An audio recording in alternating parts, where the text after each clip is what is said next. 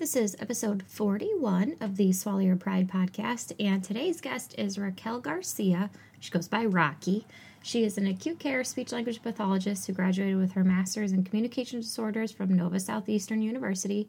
She is a board-certified specialist in swallowing and swallowing disorders and a current SLPD candidate from Northwestern University, which I did not know about. That's so cool, Rocky. I'm so glad you're doing that. Her clinical interests include pediatric feeding swallowing disorders, instrumental assessments for swallowing, airway disorders, and velopharyngeal dysfunction.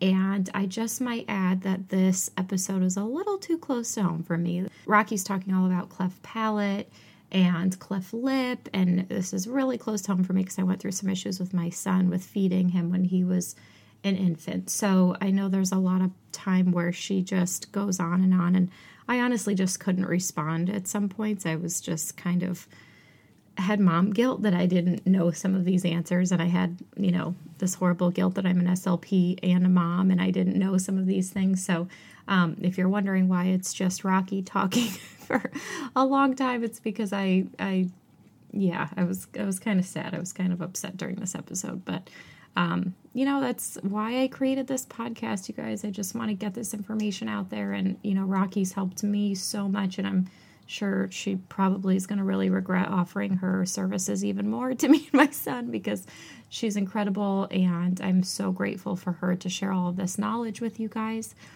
And if you do hear a dog, yes, you will hear a dog barking throughout this episode. Sorry, we're not perfect. And that's that. So I hope you guys really enjoy this episode. I learned so much, and I hope you all did too. Just a quick disclaimer that all statements and opinions expressed in this episode do not reflect on the organizations associated with the speakers and are their own opinions solely. Welcome to the Swallow Your Pride podcast. I'm your host, Teresa Richard. I'm a board-certified specialist in swallowing and swallowing disorders, and I know firsthand how much confusing and conflicting information there is out there about how we assess and treat swallowing disorders. This podcast is all about bringing everyone together, getting on the same page, being open to new ideas, and using evidence-based treatment strategies for our patients with dysphagia. So let's get into it. Hello, everybody. Welcome back. I hope you really enjoyed this episode. Like I said, Rocky's just incredible. This woman's brilliant, you guys. I think, and I say in the episode too, I tell her that she is someone we should all strive to be like, in how she just takes the research and applies it so well to her patients. And I think that's, like I said, it's what we should all strive to be like. But I also must add that, and I must thank her, she's been an incredible part of our Medical SLP Solution membership. She's a moderator for NICU and PEDS and answering all sorts of feeding and swallowing questions there. So she's been incredible. I couldn't do it without her. So thank you, Rocky. And if this, this talk about cleft palate, cleft lip, feeding difficulties in the NICU is your jam, then make sure you download the show notes. They're always at bit.ly/SYP podcast 041. And I think she put together over 100 slides of some different presentations for you guys. So, like I said, she's brilliant. So many good slides, so many good references in the show notes for this episode. So snag those right up if you would like. I totally got out of the habit of doing it, but I'm going to start doing it again. I'm going to read one of our iTunes reviews of the week. And you guys, we are so close to 500 iTunes reviews. That's totally bananas to me. So please go leave a review if you find this show helpful. That helps us out with rankings and visibility. And yeah, I would just love to hear from you. So please go leave a review. And the iTunes review of the week is written by Snow Sorrow. And it says, I'm currently a CFY in a small acute hospital, and the amount of information you get from this podcast and its various guest experts is invaluable. Grad programs provide us with a foundation to learn about dysphagia, and these podcasts serve to augment and further our learning and provides a great place to start our research, ask our questions, and learn from the best in the field. A huge thanks to Teresa and experts who have shared their incredible knowledge with us. Teresa has taken the topic of learning dysphagia to a whole new level. Thank you so much, Snow Sorrow. I think you totally put that into good words. That's really what I'm trying to do here. We've all had kind of the foundational knowledge in dysphagia, some more than others, and really just trying to expand on that because there's so many cool things we can do in this field. And obviously, like this episode with Rocky talking about cleft palate and newborns is, really a foreign concept to me, which shouldn't be because of my dealings with my son. But, again, so thank you to all of our guests. I don't think I thank you enough. So thank you to everyone that's contributed. This project has obviously become way bigger than anything I could have imagined. And I just kind of sit here and talk into my microphone. So it's not hard for me, but I know everyone that prepares these slideshows and these talks for me. And, thank you for contributing to our field. Your colleagues appreciate it. And most importantly, your patients are thoroughly benefiting from it. This week's episode is brought to you by the Medical SLP Solution Monthly Membership.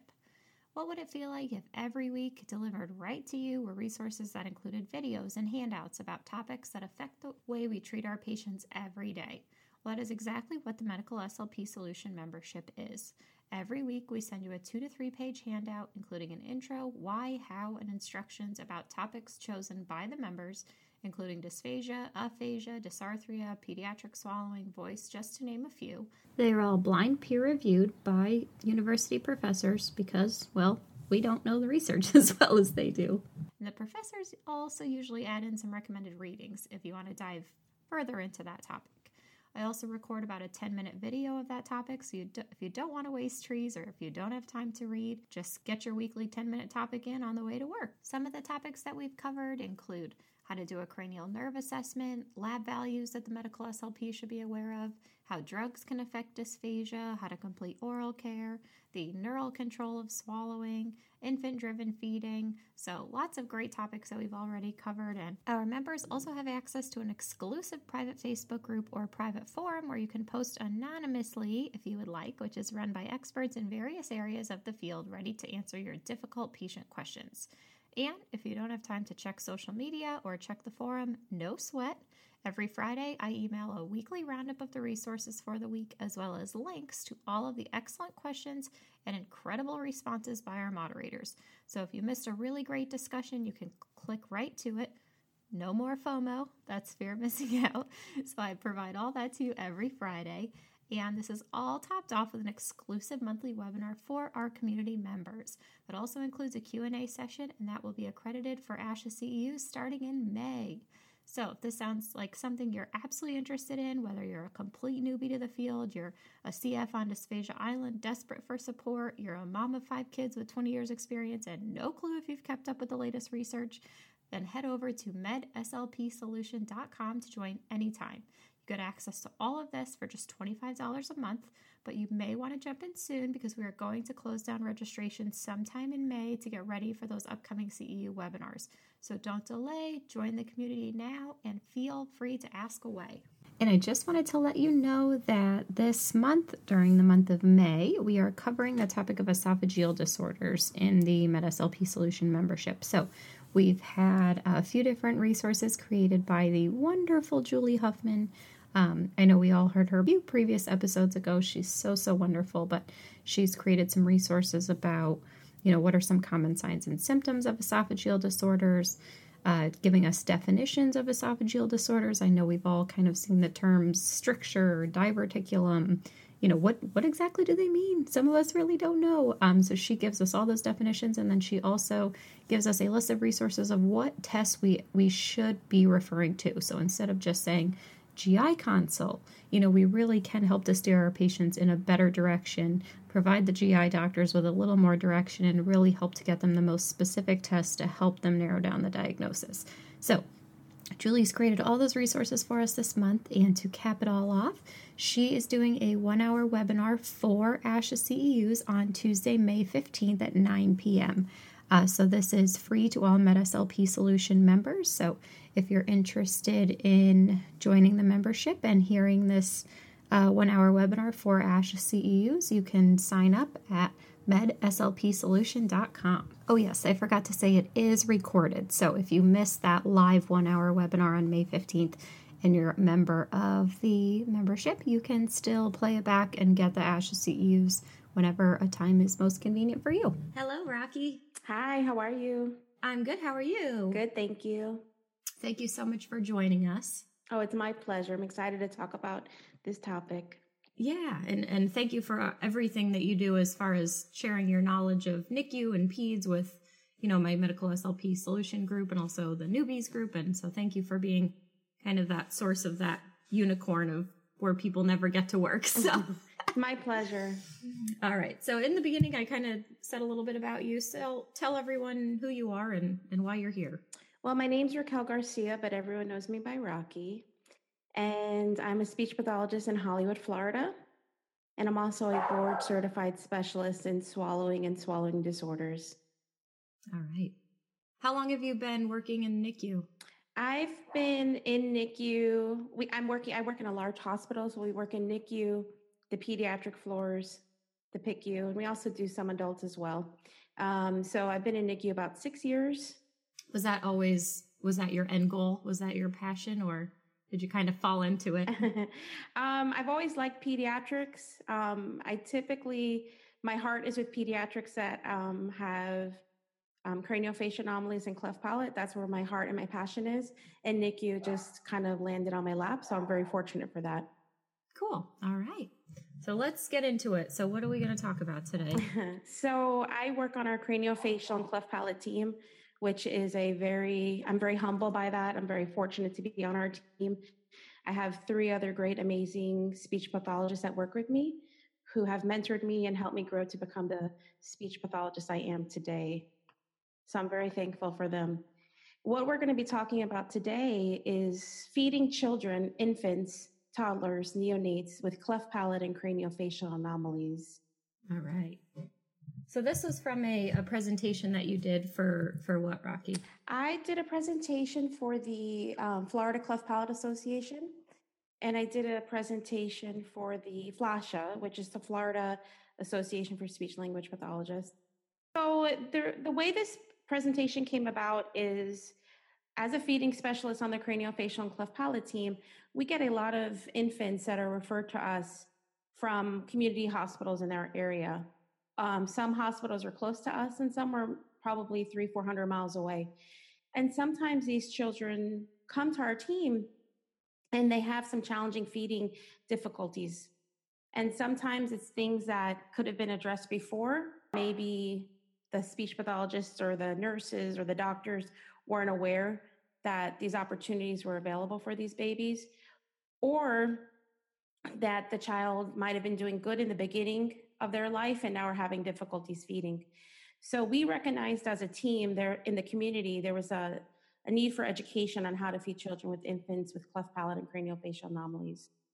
We had seen an increased report of failure to thrive newborns, post-discharge from the hospital, and our team decided, we needed to reach out and really try to educate our community speech pathologists, doctors, nurses, lactation specialists on how we can help these children feed successfully.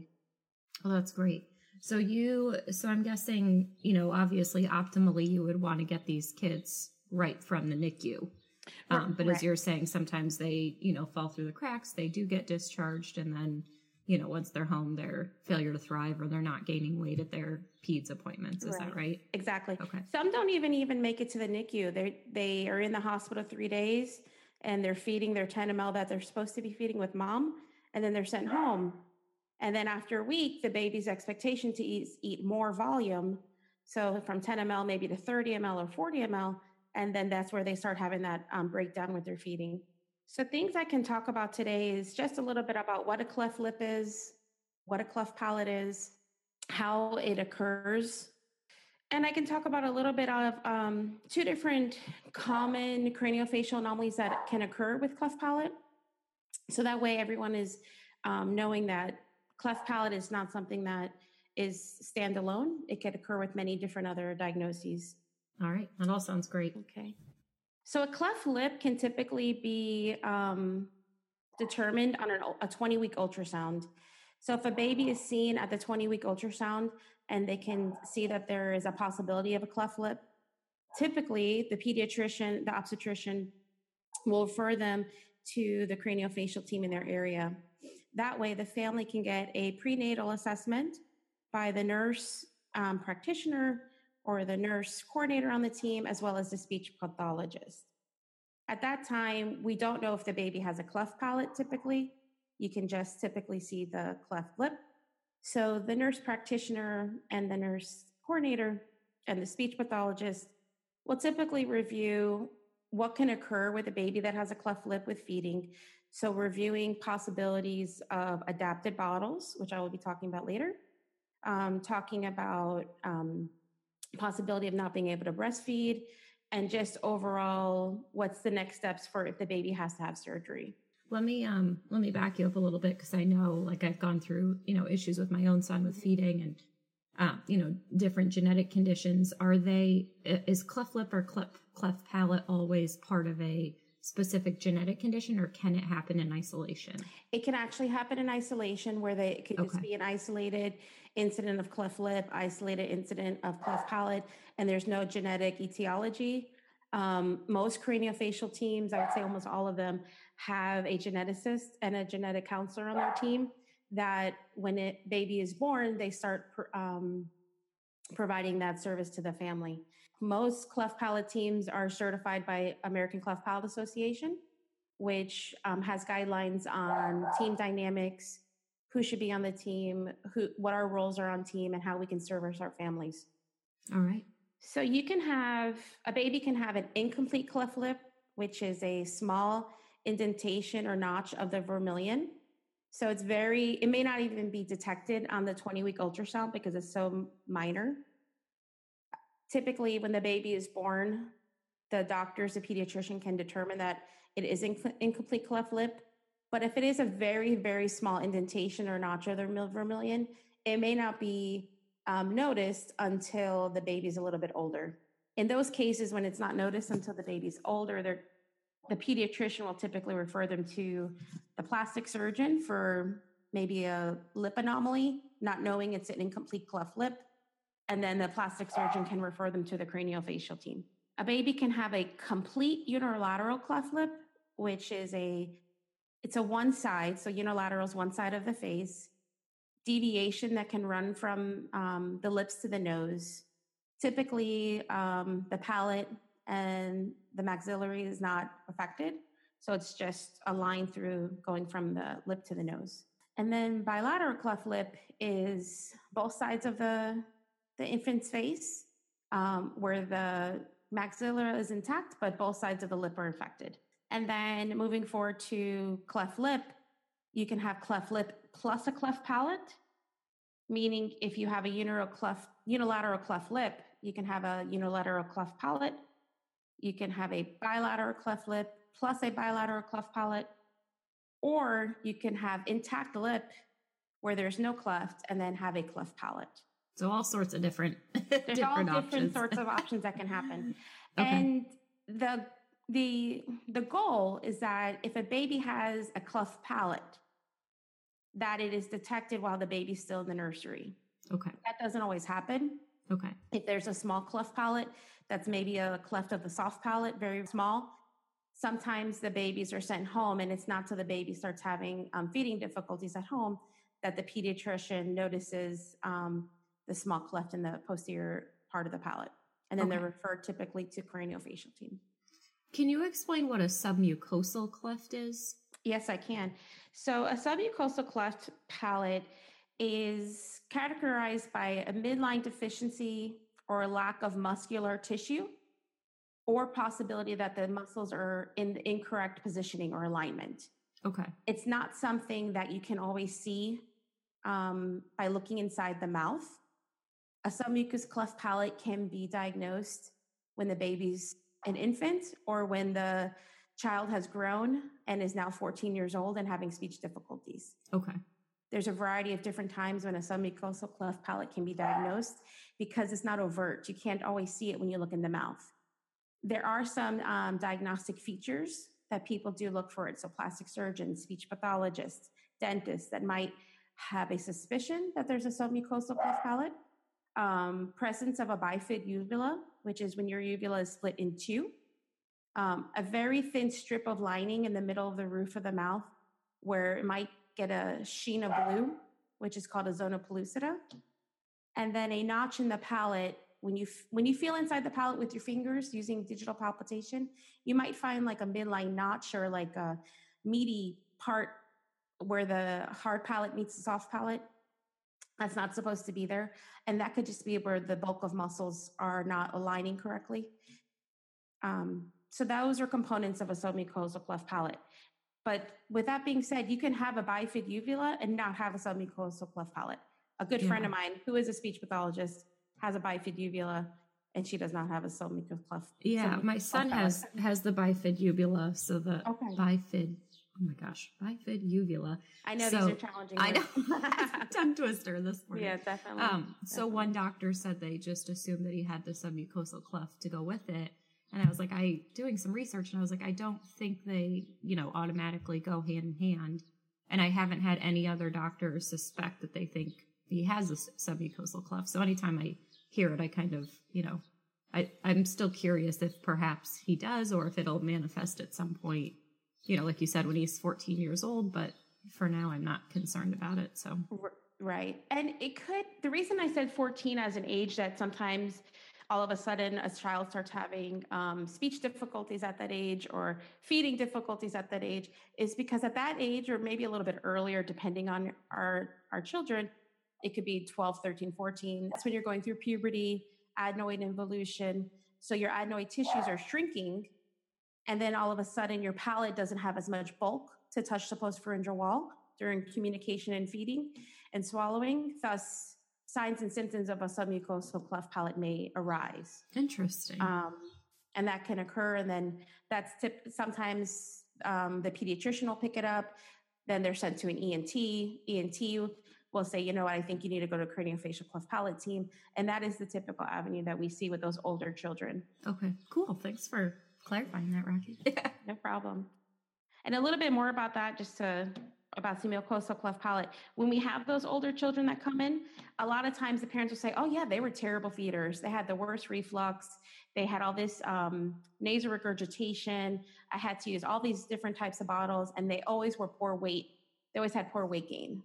And then it turns out if we look backwards, they probably are showing signs, symptoms of palate dysfunction at that time.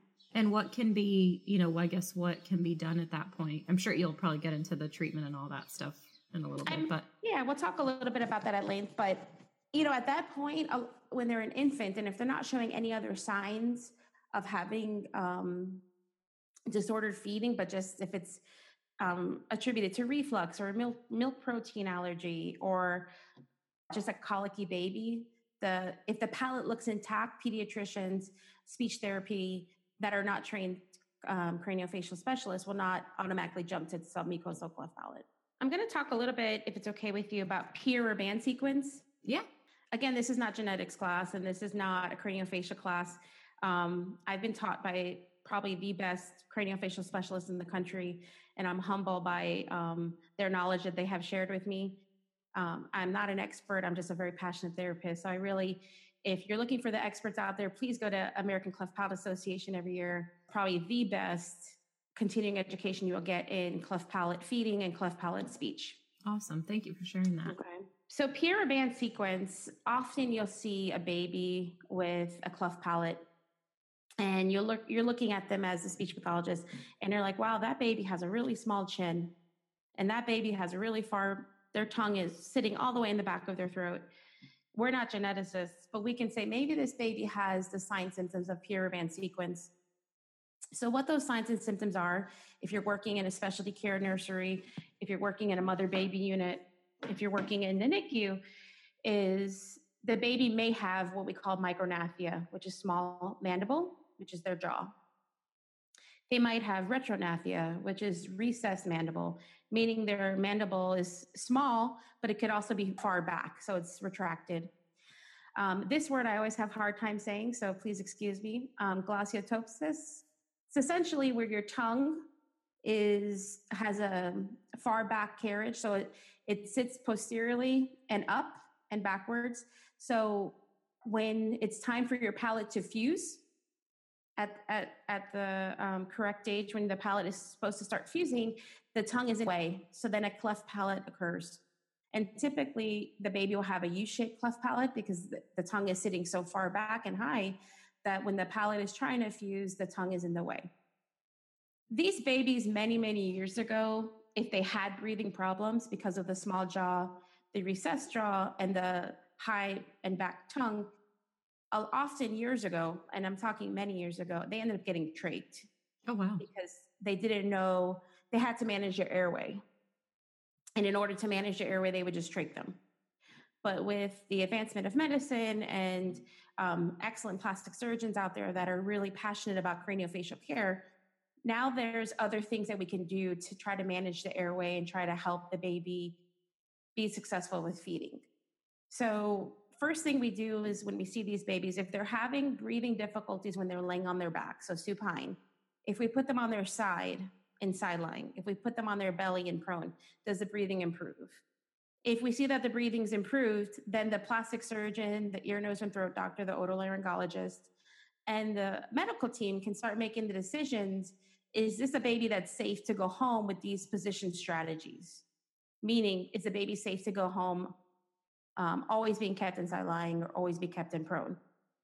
That's a decision. That's a medical decision. As speech pathologists, that's not really something that we're going to say, hey, mommy, this is what you should do. But as a medical team, we can all talk about what's going to benefit the baby and what's going to help the baby. Obviously, I care most about feeding, so I'm always championing, like, let the baby eat, but breathing always comes first. Yeah. So if the baby is still having breathing difficulties, or the doctors do not feel comfortable with the baby in the position changes and the position strategy changes, they might do a surgery called the mandibular distraction. It's a surgery that can happen when the baby's in the NICU. It can happen when the baby is sent home and then the baby's having breathing problems at home and they send them back. And that happens often in our units. And essentially what they do is they put pins through the mandible and they bring it forward. Okay. So you'll see the baby with wires on both sides of their jaw. And you might be like, oh, wow, this baby's not going to be able to feed because they look like they're in pain. But our babies are the strongest babies I know. I will tell you that. Yeah, yeah. And they will fight through it. And if they're feeding well before the surgery, typically we can get them feeding successfully after. Kelly Mabry out of Connecticut wrote a really good article in 2016 about pediatric feeding in infants with pure band sequence. So anyone that is a research nerd like I am, please look up that article because it's excellent. And it really tells you that, really look at the child as a whole and say, as a feeding specialist, don't get scared by them having this mandibular distraction. Think about how can we help the baby feed successfully? Is it position changing during feeding? Is it changing the adapted bottle? Is it feeding them more frequently? And those are things we'll talk about later. I don't want to jump the gun, but this is things as a speech pathologist, our goal is to help the baby feed successfully and thrive.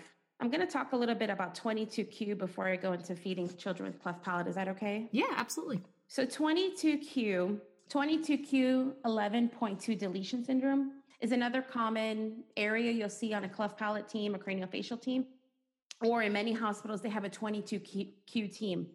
Oh, wow. 22q 11.2 can also be known as velocardiofacial syndrome, DeGeorge syndrome, calocardiofacial syndrome, autosomal dominant Opitz syndrome, and many other syndromes that are out there.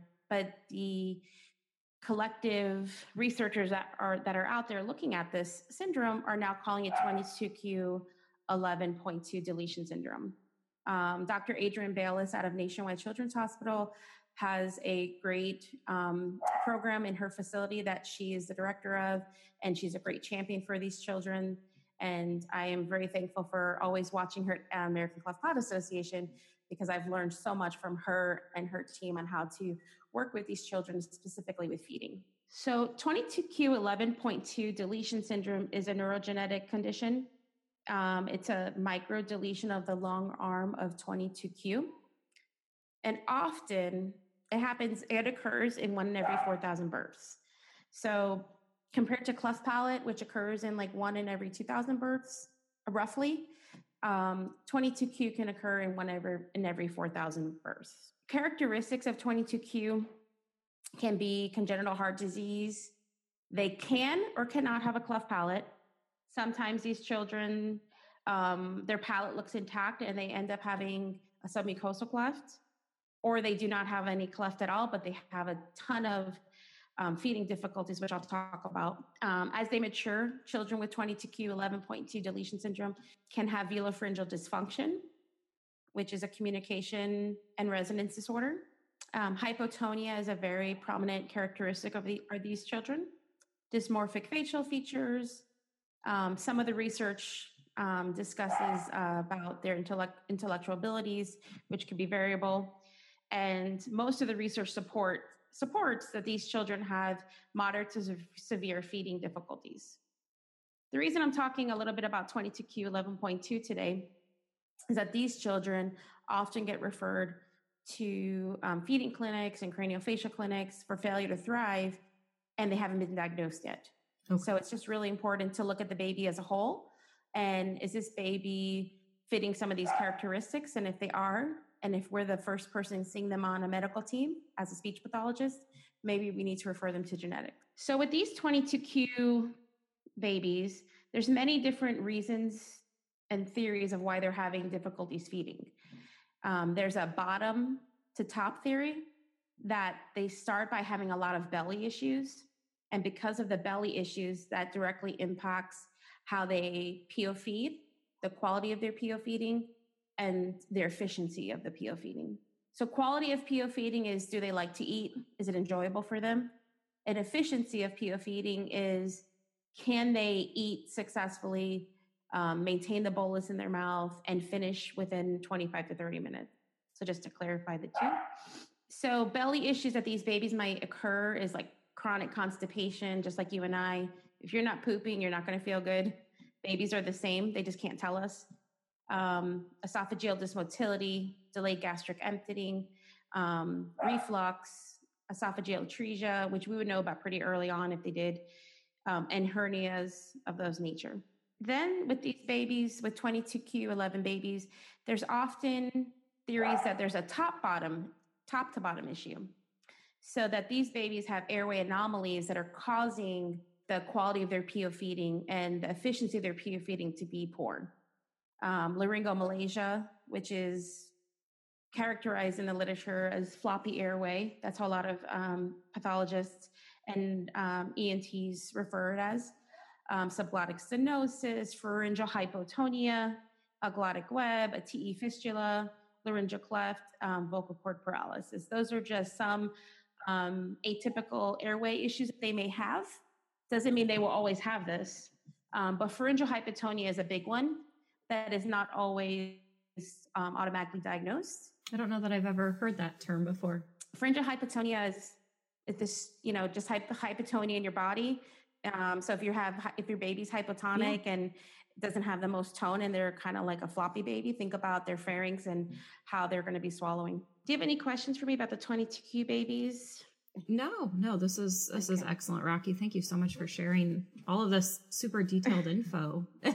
It's funny. It's like I have a son with these feeding issues and genetic condition, but I don't work with the kids at all. So I feel I have this like horrible mom guilt that I'm like missing all these things. But then, I work with adults and I'm like, oh my gosh, I should know this stuff. So it's so fascinating to know like how vast our field, really is. And that I guess there is so many correlations between the babies and the adults. We think it's two, foreign worlds, but definitely.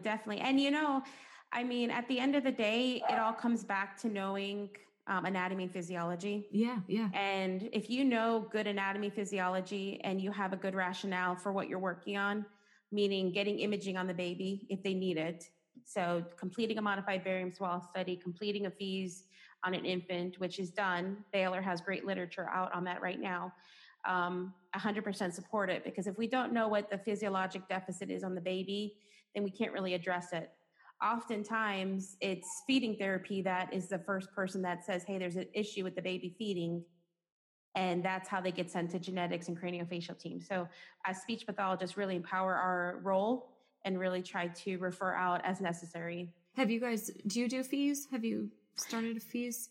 We had to get new equipment because we had to get infant size scopes. Yep. And we finally got that. We have two great champions. One is our PICU doc, one is our NICU neonatologist.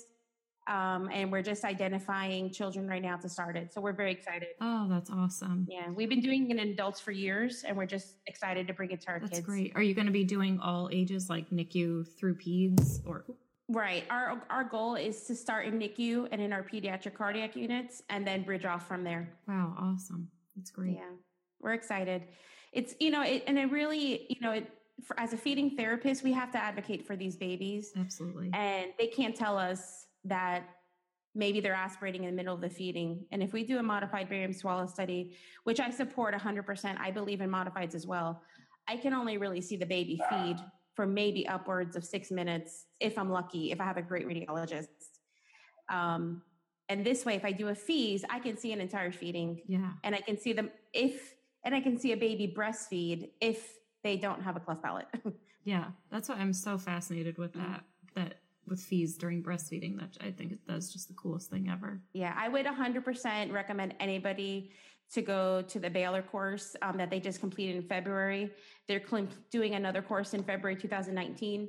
Oh, cool. Not just because it's talking about fees and I love fees, yeah, but they're just such humble people and they're just so open to learning from all of us because they realize just because they're doing fees in infants that there's other places doing interesting things as well with instrumentation. And they're willing to collaborate. And they're just amazing people. So 100% support. That's so great. Anyone that wants to go there, it's well worth it. Yeah, that's definitely on my my bucket list, my professional CEU bucket list. Oh yeah, you'll definitely appreciate it, especially having your son. You'll definitely yeah. You know, it's like I have my son plus I do fees all day, every day. So combining the two, it's like, why am I not involved with this? Exactly. So I really want to just talk a little bit about looking at your babies and knowing, do they have the correct anatomy? Okay. You want to look at, can they create a seal? Can they create suction and compression? And can they create a suck? So in order to create a seal, the baby has to have good lip closure around a nipple or the breast. If the baby has a cleft lip, then you would have to help with creating that seal, which I'll discuss in a little bit. In order to create suction and compression of the nipple, your hard palate, your velum needs to create suction, like a negative pressure inside the mouth between the oral and nasal cavity. So if there's a hole in the mouth, a cleft palate, you're not able to do that.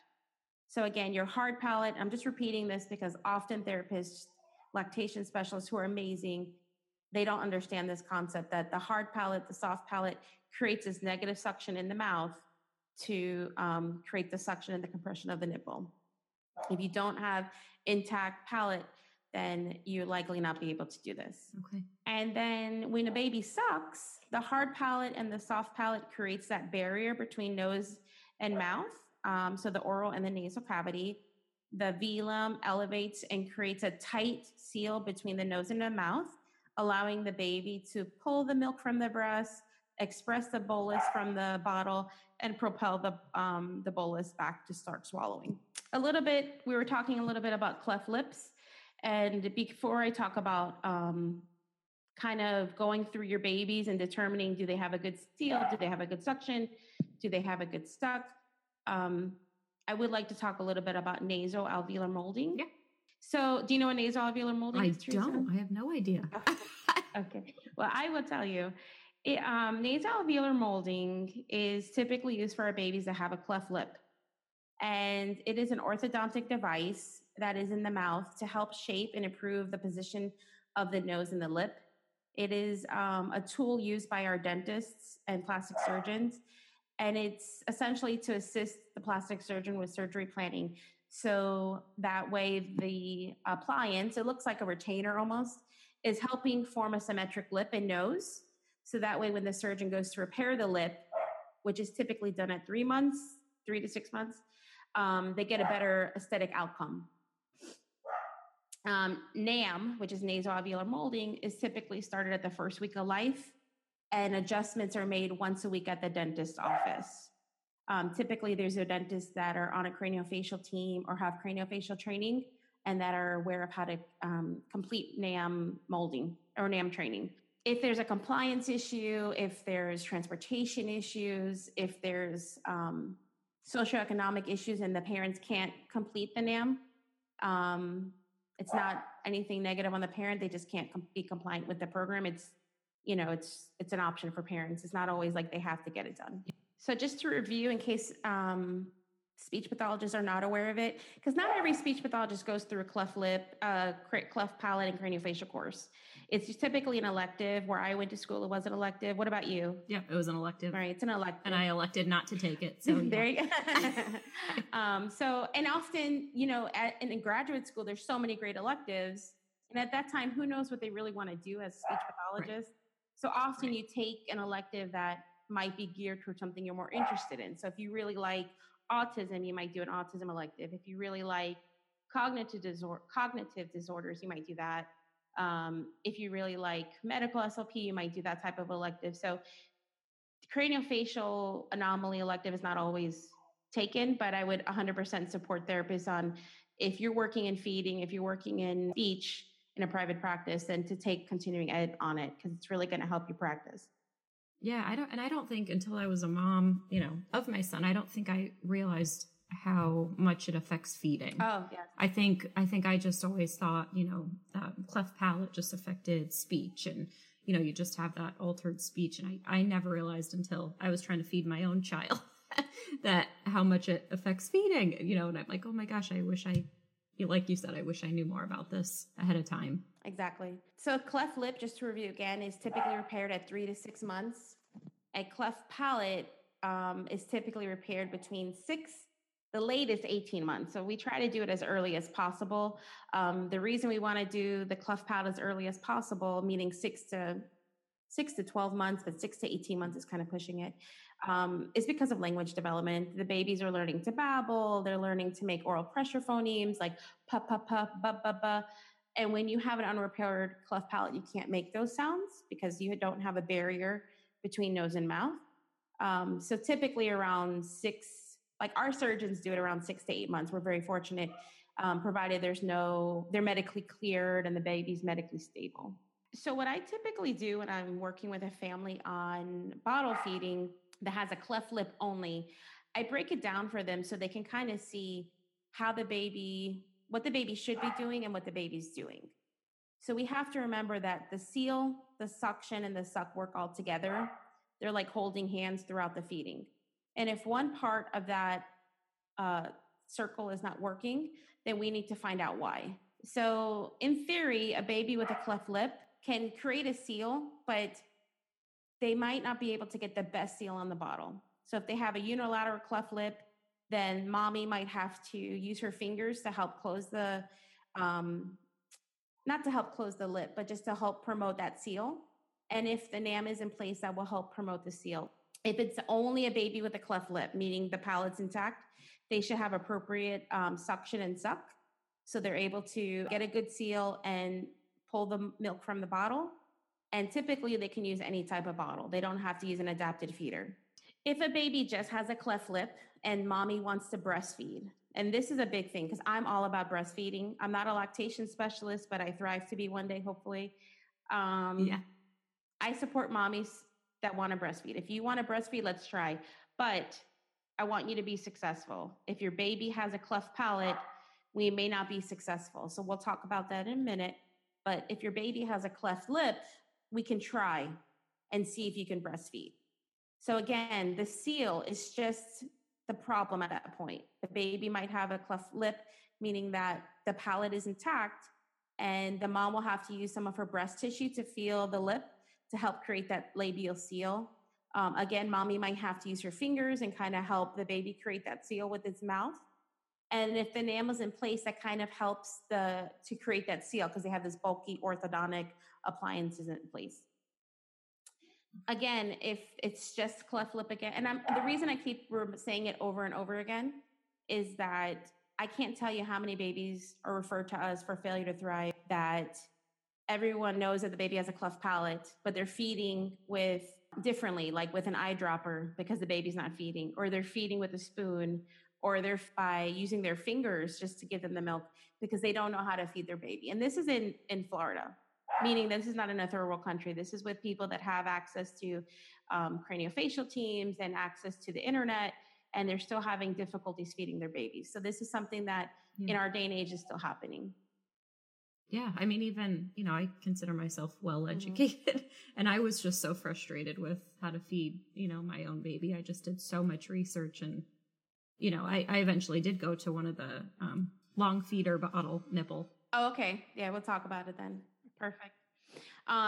So if a baby only has a cleft lip, they should be able to breastfeed. The mom should really look for sounds of clicking or popping noises that the baby might be working very hard and not achieving an adequate seal. And then she might have to just reposition her fingers or help with the breast tissue to create that seal. A baby that has a cleft, now remember, a baby can have a cleft lip plus a cleft palate. So now I'm going to start talking about babies that do have possibility of a cleft palate.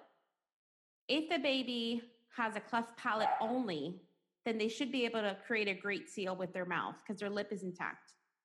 If their lip is not intact, then you have to, again, address helping the baby create lip closure with using your fingers or the NAM to help promote that labial seal.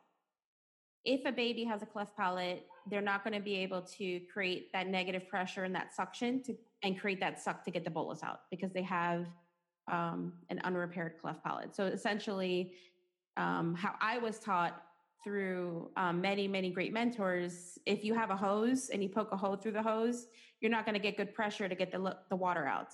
Same idea with the baby. They're trying to feed, they're super hungry, but they have an unrepaired cleft palate, so they're not able to get that negative pressure they're supposed to be.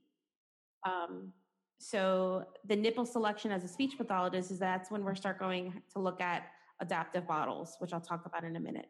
So we can try to do a bottle match that fits the baby's anatomy and their feeding difficulty. Again, I'm all about breastfeeding, but if your baby has a cleft palate, I've been doing this about 7 years. I've never seen a baby feed that had a cleft palate.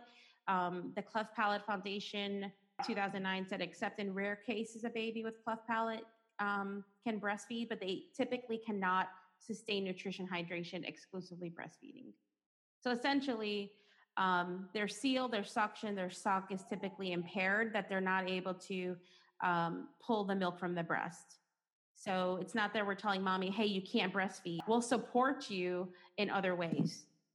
So how we can support mom in the role of breastfeeding, because breastfeeding is so important to mommies. Like if they have it on their mind that I am going to breastfeed, they will do everything in their power to breastfeed. And I support those moms 100%. But at the same time, I want to make sure that baby and the mom feel successful, because feeling defeated as a mom that you can't feed your baby is probably the worst feeling imaginable. Yep, it is. And as a speech pathologist, I can't say I know what you're going through because it's not my baby that you're holding. So my role is to help mom feel successful and ultimately help the baby be successful. So things that we can do to help mom still breastfeed and give her baby her milk when the baby has a cleft palate is support her on pumping. Pumping is not easy when you're not able to put the baby to breast. So really going over different pumping strategies that are going to fit the mom's needs. Doing skin to skin, bonding with the baby that helps with milk production, and then working on non-nutritive stimulation to the breast. So having mommy pump all her milk out, put the baby to breast, and let the baby go to town on the breast, even though this is after the baby fed, or, if the baby's on an off time, feeding time, to let the baby go to town on breast like he was on the pacifier. So they have that bonding time together. It's so important that it's not always that we're looking at, can mommy feed the baby through the breast? There's so many other avenues that we can do to support her. So as a feeding specialist, you really have to, again, look at the baby and say, let me do my oral motor assessment. Do they have the correct anatomy and physiology to feed? Are they developmentally appropriate for feeding? So is this really related to the cleft palate that they're having feeding difficulties? Or is there another issue going on? Do they have maybe some underlying airway issues? Do they have some underlying prematurity issues that are affecting the feeding and maybe not really the cleft palate's fault? And is the baby stable, respiratory wise, medically wise? And is the baby a risk for aspiration? So far, I'm talking about just getting the baby to eat. He may feed successfully and look And, you can get them to eat anything you want, but are they aspirating the whole time? So you want to, when you're considering risk for aspiration with the baby, you can't make a baby do a chin tuck or a head turn typically. So you want to really look at positioning, flow rate, and do they have any anatomical differences outside of the cleft palate? So mid-face hypoplasia, tracheoesophageal fistulas, laryngomalacia, and vocal cord anomalies such as paralysis, paresis, webbing, things of that nature. And I'm going to be using like generic terms for nipples before we get to the adaptive bottles. If anyone has questions, please email me directly. But these are just generic terms because I'm not endorsing any bottles. A slow flow bottle is typically a one hole nipple. It's a smaller, the baby will typically get smaller amount of milk from the bottle. And this type of bottle is good for, not a bottle, I'm sorry, this type of nipple is good for babies that have decreased bolus control, might have some spillage when they're feeding, and it helps babies improve their suck, swallow, breathe coordination because the milk is going slower into their mouth. This type of nipple, a slow flow nipple, does not work for a baby with a cleft palate because that baby has to create that seal, the suction, compression of the nipple to pull the milk, and they won't be able to with this bottle. A standard flow nipple, it's typically a 2-hole nipple. It could be called stage 1 or stage 2 nipple, a level 2 nipple, things like that are more synonymous to it. It's a larger bolus size.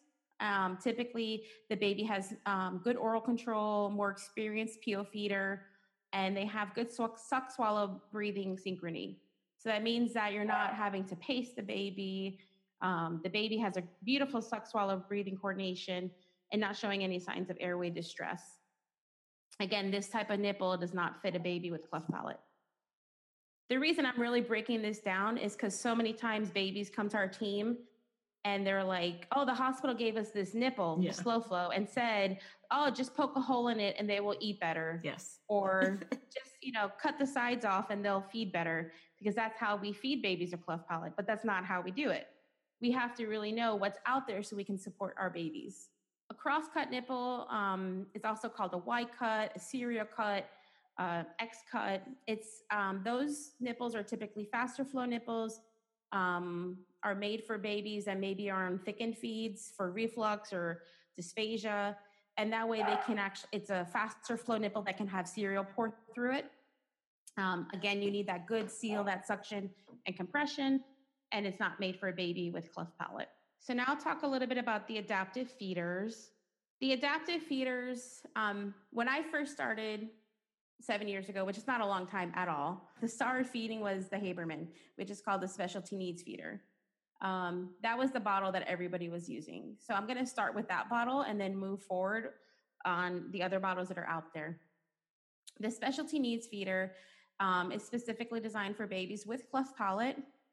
It's a variable flow rate bottle that can be adjusted according to the baby's suck,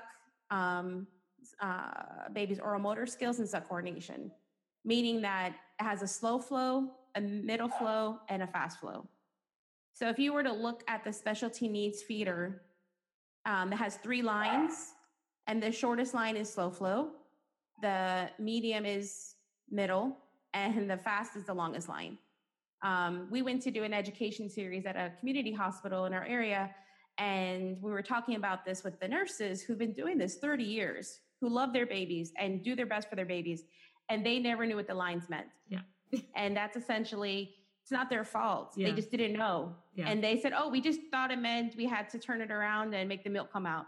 So, showing them that this is what the lines meant helped them understand that the different flow rates for the baby. Yeah. What you do is you align the nipple, the line that you want toward the baby's nose, and then you actually squeeze the nipple when the baby is sucking.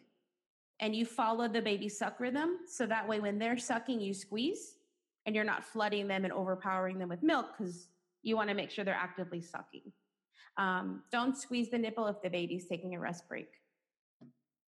Feedback from this nipple that I've heard from parents, some parents love it, but it does have different parts that you have to put together.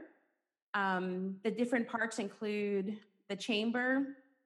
It's like a little disc that comes with it, and then the squeezing nipple.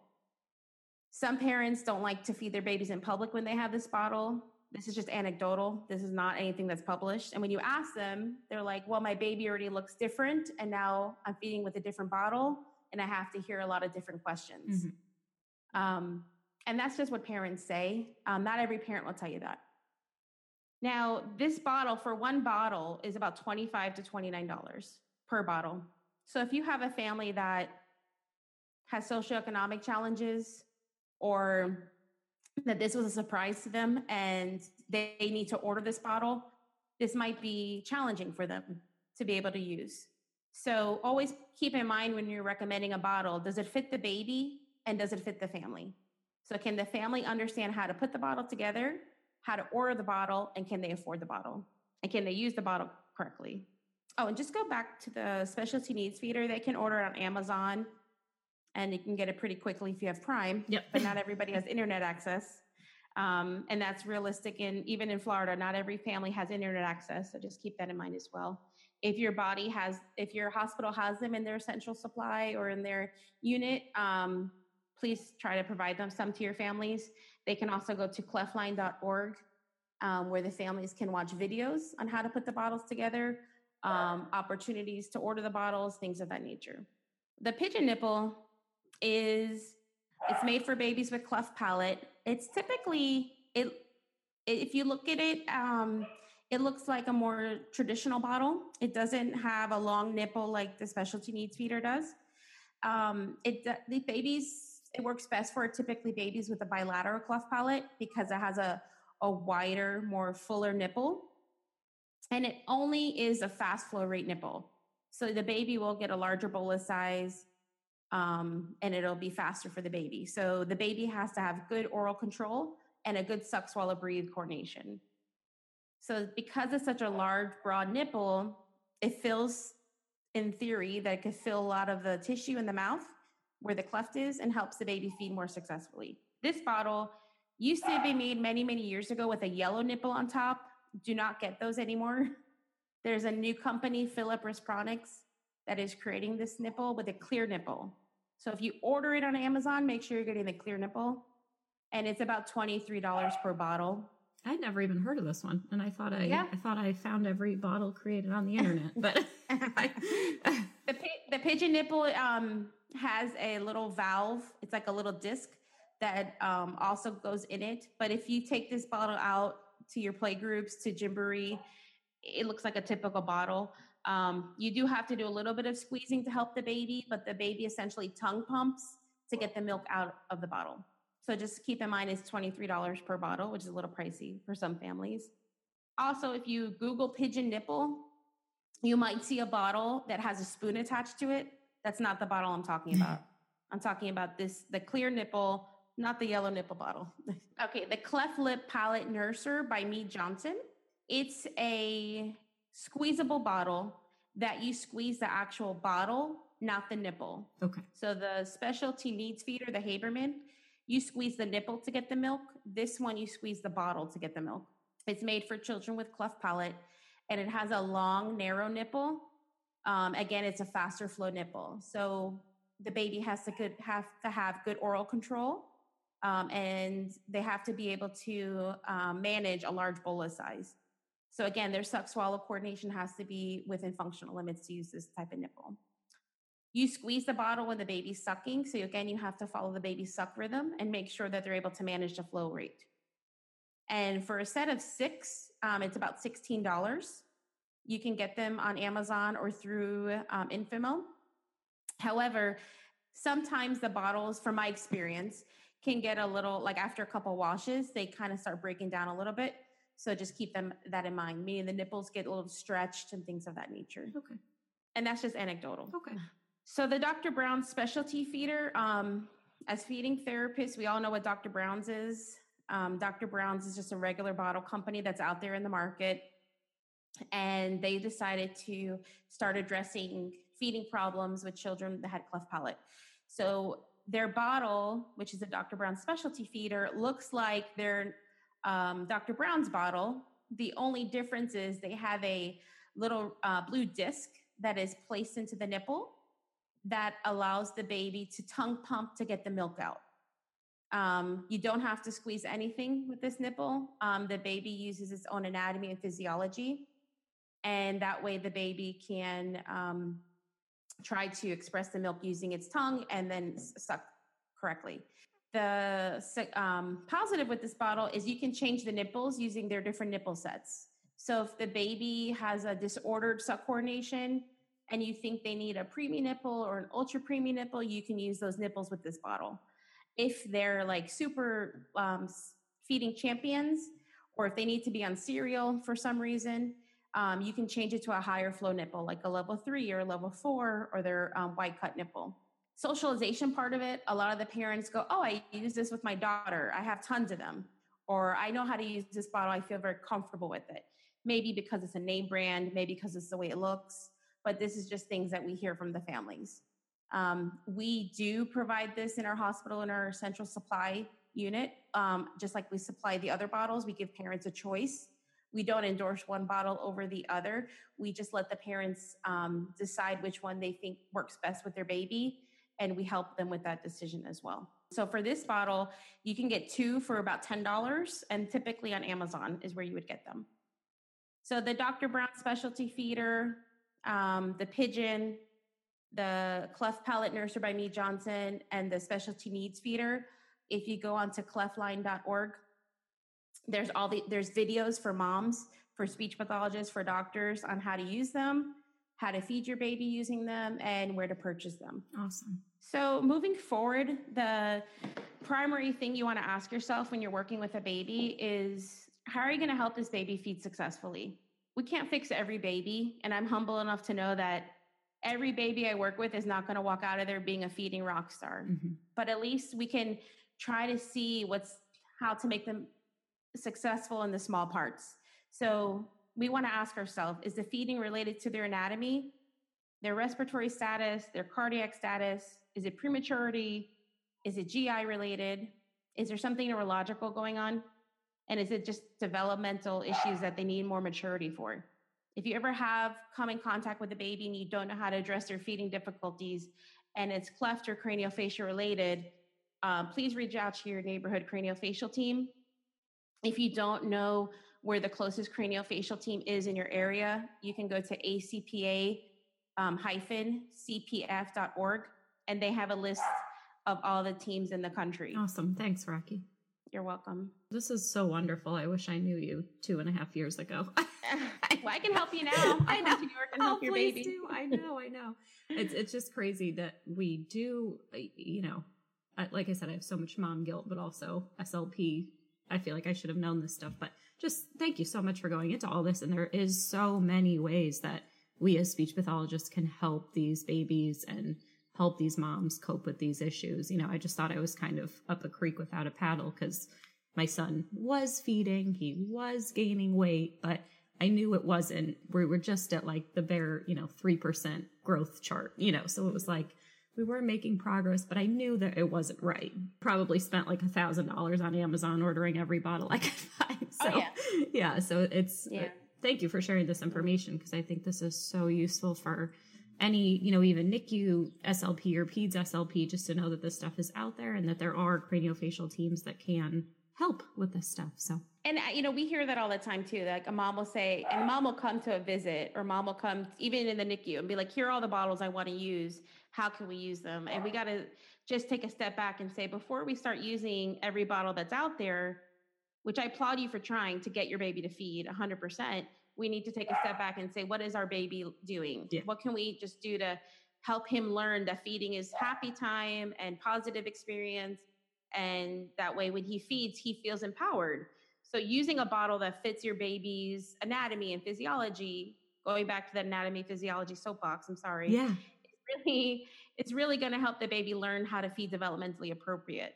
When I first started on the craniofacial team, my passion was really working with children that had velopharyngeal dysfunction and resonance disorders. And then over the years, it just transitioned to me being the feeding person that I just love feeding so much. Because you can really see how helping a mom learn how to help their baby feed correctly, how that changes how mom feels, how the baby's doing, the stress levels. I mean, there's such a different dynamic that I never knew in grad school that could happen. Completely. I mean, I barely worked for, I think, like the entire year my son was, after he was born until he was about 1, I, emotionally couldn't handle it because I was just dealing with all this stuff.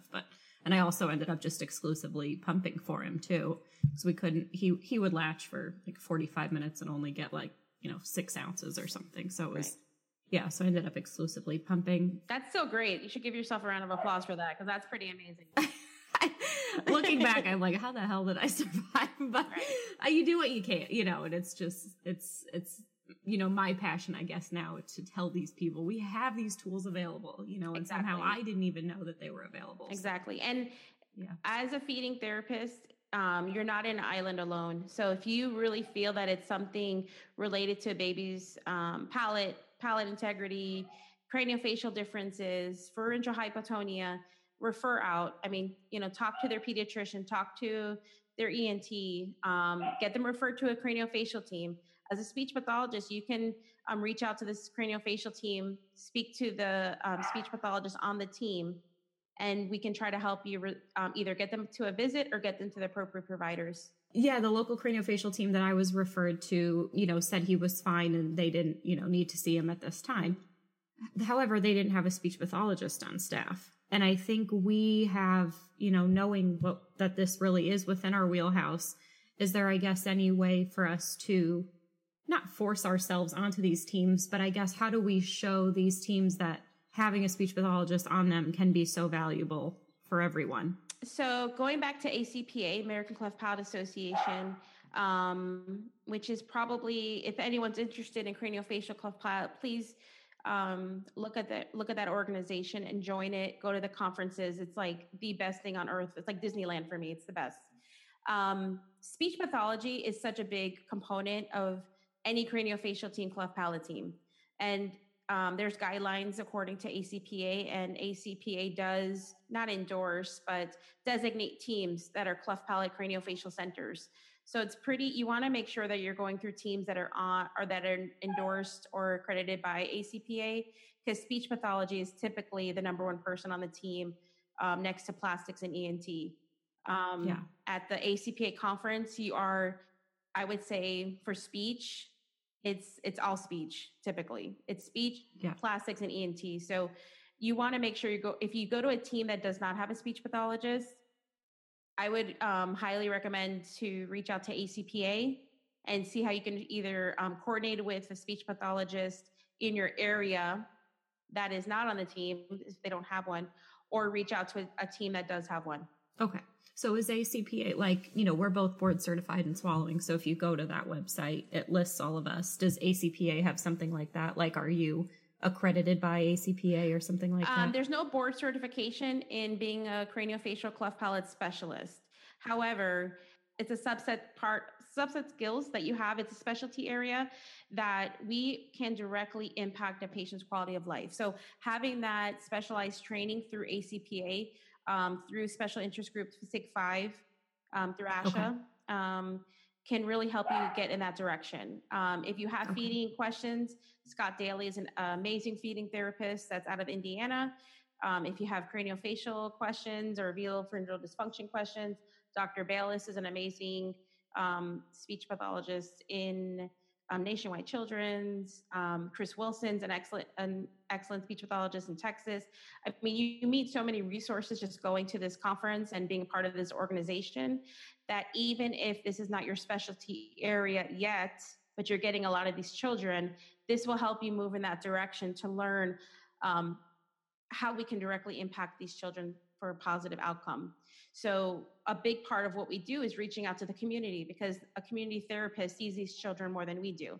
So we want to make sure that as community therapists, we're empowering you to be that specialty feeder, to be that specialty communicator to help with their articulation. But knowing what the standards and the practices are through ACPA is essential. Thank you so much, Rocky. This was so great. No, thank you. I'm very passionate about this topic, so sorry if I went on and on. Well, no, my gosh, no, it shows. And that's how we all should be. I think about our patients and education and research. And putting, best practice into our patients. So thank you. I think you're such a role model for so many SLPs in our field. So I'm just humble that I was able to have many opportunities, and I had a great mentor, Kristen DeLuca, and Tammy Braun, who really took me under their wing and showed me how craniofacial and cleft palate can be so rewarding. So the biggest thing I would say is the takeaway from this is that we all have a role in helping these children. If you're on a cleft team or not, we all have to work together and help the baby. That's the center of our goal, is to help the baby feed. Yeah. All right. Well, thank you again, Thank Rocky. you. Have a great day. You too. Okay, bye-bye. So if you would love to hear more of these episodes and get some easily digestible bites of swallowing knowledge, then please leave a review on iTunes or pledge a small amount on patreon.com/swallowyourpride, because that is what keeps these episodes coming. Also, don't forget to subscribe, share with your closest colleagues, and show notes will always be available to download over on swallowyourpridepodcast.com, where you can also be notified of the latest podcast episodes. Also, credit to Stephanie Jacobson for her incredible editing skills, and thank you so much to all of you for listening.